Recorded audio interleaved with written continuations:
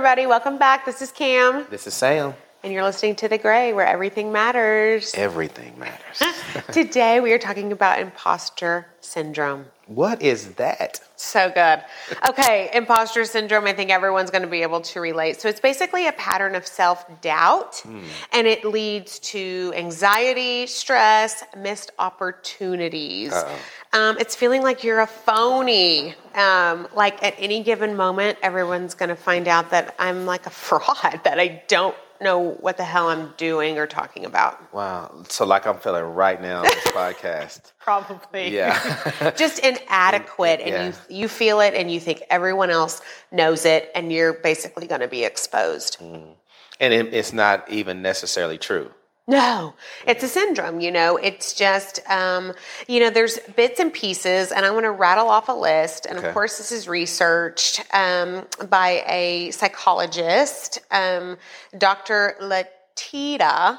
And so I want to read off some bullet points, and then you tell me which ones grabbed onto you. Okay. So imposter syndrome. This can be self-doubting, being hard on yourself, even with the tiniest mistake. Hiding failures so other people can't see them, finding it hard to accept compliments over achieving, not feeling good enough at anything you do, setting yourself with very high expectations, and feeling that it was, feeling that it was down to luck that got you where you are. Basically, you didn't earn it, you didn't strive, you didn't achieve, it was luck. Wow. And undervaluing your skills and abilities.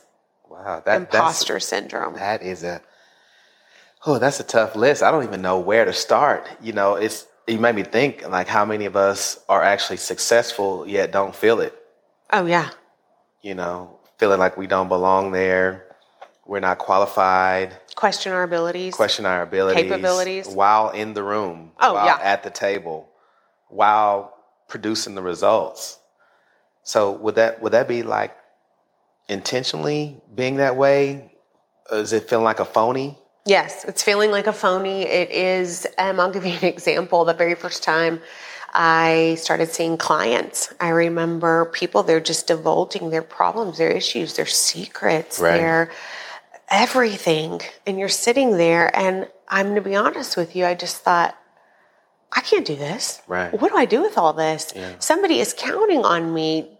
Damn near paying. They are paying me. Not even damn near. They are actually paying money for me to know what the hell I'm supposed to be doing. Right. And I'm at any moment in time, they're going to point their finger at me and say, you don't know what you're doing. You're a phony. You're a fraud. Give me my money back. I want someone better. Yeah. Yeah, I'm paying you, and I'm coming to see you to perform the forensics. It's not like you go into a doctor and you say, hey, I need this knee replacement surgery. And the doctor looks at it and he says, hey, this is what we do. Go right to it. There's a lot of expectation that's loaded with what we do. Yeah. And there are many people out here listening today. There's a lot of expectation loaded with what you do. And it's a constant thing of examining oneself to see if they're adequate. And I think some of the concerns could be legitimate. I think we just confound them into a lot of different things unnecessarily. Well, and I think a huge key with battling imposter syndrome is being able to have the guts to say, I don't know, when I don't know, being able to collaborate, get trained, get more education, ask around instead of pretending like I know it all, I've got it all together all the time.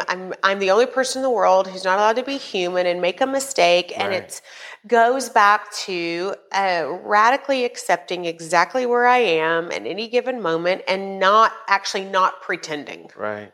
And then maybe it goes to feeling worthy or feeling that I deserve to be here. Because think about how hard it is for some of us. We scrape, we fight to get where we are. And I've said this before, nothing's given to me. And then when you finally get to where you go, do I deserve to be here? Especially if you have a chip on your shoulder. And the chip on your shoulder says, I'm always, hey, and you could, and I find myself doing it. Like there's no threats. There's nobody saying that I can't do it. And I'm like, y'all don't believe in me? You know what I mean? Yeah. I'm just constantly searching for fuel to fuel my fire. because I don't think, hey, there's still more I can do. And, then I have to tell myself, dude, like for your age, you are successful. You're fine. You're good. And You're success good. No one's thinks you're an imposter. Right. This is a self thing. Yeah. And it's eternal. It's internal. And I want everyone to realize this has to do with anybody with any role that they play. I remember when I had my daughter and the doctor said, okay, we're discharging you today, Miss Watson. And I just started crying because I was like, what? Like, I can't do this at home. Right. I'm totally inadequate. I don't know what I'm doing. I am an imposter. Like, I'm a phony mom. Like, I'm faking it. And you just, I hate the saying, fake it till you make it. I hate it. But the truth is, I do have what it takes. Right. I am a mom. No, I've got this baby in my arms. I have clients. They're on the couch. They are talking to me. Right. Like, you have the training. You have instincts. You have everything it takes, Cammie. You can do it. Yeah, and that's so relatable, metaphor queen, because I actually had imposter syndrome as the driver of the kid home from I'm like, I'm going to get in a wreck. I can't drive and stay in my lane. I'm inadequate. I'm inadequate to get this baby from the hospital to the car. I drive every day. It's so much responsibility. And I put this pressure on myself that I got to drive any different than I normally drive because the baby was on board. Being hard on yourself, which is one of the bullet points, even with the smallest mistake. Yeah. Like, oh my gosh, I just hit a bump too hard. I suck at this. Well, I'm done. I think we can interject or bring into the conversation the social media because, I do post, yes, but I don't post. I post with a purpose. But a lot of young kids, Facebook doesn't influence my identity or self-worth, self-value. Okay. Instagram, any of those things. I see with kids, you can create whatever life you want to create. So we're like they become an actual imposter, maybe? Oh, yes. It's millions of imposters. Okay. So everybody's famous or wants to be famous, but in real life, I say you're fresh on social media, but stale in real life. Ooh. So everyone only posts the best. Yeah, post it. You can frame your image. And then there are a lot of kids who have low self-esteem because they think that somebody else is living a fabulous life. Or they have something. Think about how many girls look at other girls and they have a certain figure, a certain shape, or I'm not an Instagram model, or guys, I got to do this or that or the other. And so it forces us to be hard on ourselves to think that who we are and what we have and where we come from and how we look is not good enough. It's not enough. And comparison's a thief. Yes, it's the thief of joy. And when we look at social media and we look at, honestly, whether someone's being an imposter or not, if we're not secure enough about who we are, then we shouldn't even be on social media. That's true. I mean, I know that's aspirational. Cammie, give me a break. But I mean, that's a huge challenge. Look, this is your social media. We tell our kids this all the time. You shouldn't get off Facebook, Snapchat, Instagram, fill in the blank, and feel worse about yourself. Right. Change your feed. Right. Get that stuff off. Yeah. If a page, a person, and their life makes you feel inadequate and not good enough, unfriend it, unfollow it, get rid of it. Yeah, and I always say, you don't want to trade lives with anybody. I know things appear to be, but there's pluses and drawbacks, positives and drawbacks, benefits and drawbacks, rather, in any situation. And, I always use this quote by Aristotle. You probably heard me say this 100 times because it's the only quote I know, actually. Be in reality what you appear to be.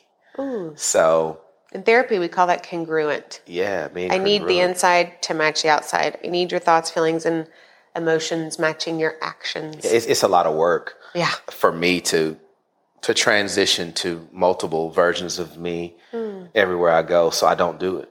I just choose to be me, choose to be comfortable with my skin. My real friends like me for who I am, how I am anyway. And then, I think you said it earlier, the mask. I don't have to put on the mask or hide behind the mask Or I'll give you an example. When people walk into rooms, right? I heard a story once of Clint Eastwood. And when Clint Eastwood goes into the room, he never feels the need to have to small talk. Okay. Number one, because he's Clint Eastwood. But Sure. I'm like, I'm not Clint Eastwood. I'm like, you know, Clint Westwood. You know, Right. But I'm not Clint Eastwood. So, you know, he walks into the room. He demands that attention and respect, but he doesn't have to do anything extra. We do it, right? We feel uncomfortable in a room where we don't belong.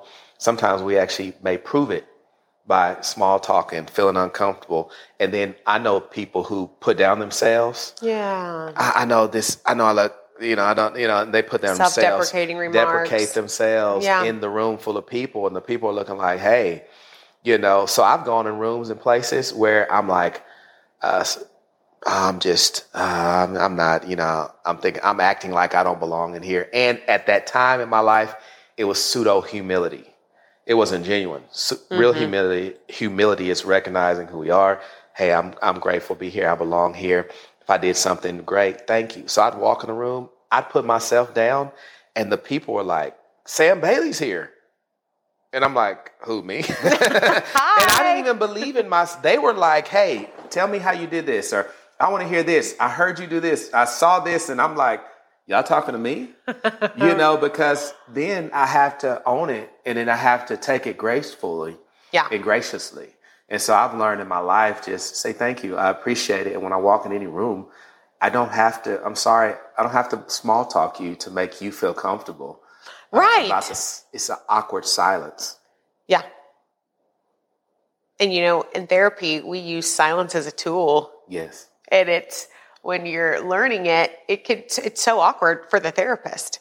And I think the first time that I practiced it, I only let the silence last for about 8 seconds before I had to talk, because you're right, that awkwardness came all over me, and I started feeling inadequate. Yeah. And like, oh gosh, if I don't say something, if I don't do my job, then I'm going to be found out as not being, you know, trained properly or whatnot. But silence is actually a tool. And now I'm up to minutes of letting clients sit there and be reflective. And it's incredible what comes after silence. Well, what if we would have said, hey, let's not do this, because there could be some therapists out there that can listen to us and be critical of what we're doing and how we're approaching it.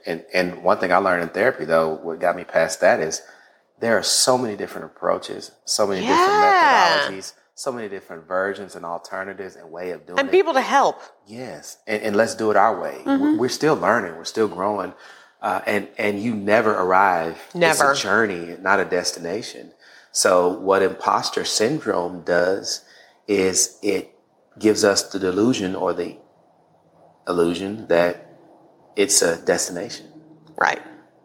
So once you finally arrive, versus being a lifelong learner, a person who's constantly at work on themselves, I should have been here by now.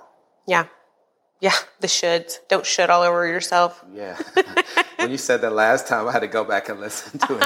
She said, don't should, SHOULD. Yeah, we got to stop. We don't should all over yourself. Yeah, and, you know, just a tidbit. I'm sure we're winding down on time, but I know a tool that helps me with my imposter syndrome is I had to really challenge my inner self-talk. And I have to tell myself a lot, you're human and you're allowed to make mistakes. Yeah. And that helps me so much. Of course, I correct it and I try to do what I can, take responsibility and all that good stuff. But there will never be, like Sam, you said, a point in time where I just magically arrive and I'm magically perfect and everything's right and I know it all. And it's just possessing a lot of self-awareness and being able to give that shoulder shrug when you don't know, and then jumping into action like when you do know. Right. Yeah, and I think everybody can handle owning whatever it is they need to own. Because there are some people, if it's almost like there's a difference between, it's almost good for some people if they aren't aware. There are some people who aren't even aware how talented they are, how good they are, how beautiful they are, how smart they are, how capable. And so we don't know how to find that balance between confidence and cockiness. Yeah. So confidence and arrogance. And so you think that if I own who I am, then because society doesn't often let you do that. I own who I am. And you think, I was just say, I'm not better than you. I might be better than that. Okay. You know what I mean? Like I can pick and choose, what I want to do, but at the same time, I have to own it. My standard and choice is Yeah. better, higher, elevated. I'll give an example of that metaphor, Queen. And that is that, sorry, you look like stop using that name. No. I said it in the first episode It's for so all true. of our late I love bloomers, metaphors, painting a picture. In. So when Michael Jordan was playing, you grew up around the same time I did. Yeah. And I don't know if you follow sports. The young guys don't know. We went home, and girls don't know. We went home, and on Sundays, Jordan was playing Magic. And Magic was playing Bird, Hall of Famers, Olajuwon, Robinson, Ewing, all that. So I got to see Jordan play in real time. One thing you always knew back then when Jordan came to the stadium, Jordan knew that you came to see him drop 30. Jordan would never say, "Oh, I'm going to get 10 tonight." Yeah. He was there to perform. Yeah. Oh, I got meet 30. An expectation. Jordan would never apologize for dropping 45 on somebody because that's what you came to see me do. I'm Jordan, and I'm going to be great. I'm going to be great. Kobe, the same thing. Mom, hey, you're not going to stop me. I'm going to score 45 on you. Isn't it funny how we celebrate that in other people? And our heroes. We critique it. Yeah, you're not going to get a fastball by me. I'm going to, when I'm performing in this performance, I'm doing it because I believe it's going to be Oscar worthy. Yeah. Babyface goes into the lab, or Eric Clapton, or Paul McCartney. I was watching this thing about the Beatles, genius. They were all sitting around, and they didn't know what they were producing, but they just knew it was going to be great because when Ringo, George, John, they knew their talent. Paul got together, they knew what they were hearing, and they said, "Hey, we got something special." You put together a team, and you know what you got. So it's the same thing. Like, hey, we want y'all to listen, but we came to drop 30. Yeah. We didn't come just here just to appease, but we came to say something, not just have something to say. And so, it's important for us to own those moments and to be able to say, like, it is okay for me to be that. And that's not arrogance. That's not, I guess I hate this cliche, but it's swag. Security. It's security. It's confidence. It's owning the moment, embracing who you are, and letting the world see it. That is very aspirational and inspirational. And I think we have seasons in life where that attitude and motivation, sometimes it's up and sometimes it's down. Sometimes it's up and sometimes it's down. And when we get comfortable, it's mainly in the new transition times when the new hat comes on, the new role, the new, that we've got to take it for a spin and get comfortable with it before we become confident in it. Yeah. One thing I do know is that the sun doesn't stop shining because you think it's too bright. Ooh. It says put on shades or put on a hat, move around. You deal with it. You deal with it. Like, I'm too bright today. I'm sorry. I'll turn it down a notch. Sorry, not sorry. Go find the shade. Everything that's great owns what their it greatness. Is. So that's what I'm going to tell somebody who's listening today. Like, just own it. Take everything with grace and humility, and just stay committed to the journey. Yeah. And I think that's what life is, staying committed to the journey. Wow. I don't have anything to add. That was good. I think that speaks to me, especially the sun stuff. Wow. I'm going to have to write that down and put it on my mirror with my eyeliner, Sam. That was good. Maybe my affirmation. Okay, great. Daily. Get a t-shirt made and just subscribe to the podcast. And then you can the sun doesn't apologize for how bright it is. Everyone else has to just deal with it. That's good. I know I paraphrased. But guys, thanks for listening to The Gray with Cam and Sam, where share with your friends. We're on every streaming platform. Subscribe and let us know what you think and feel. Definitely.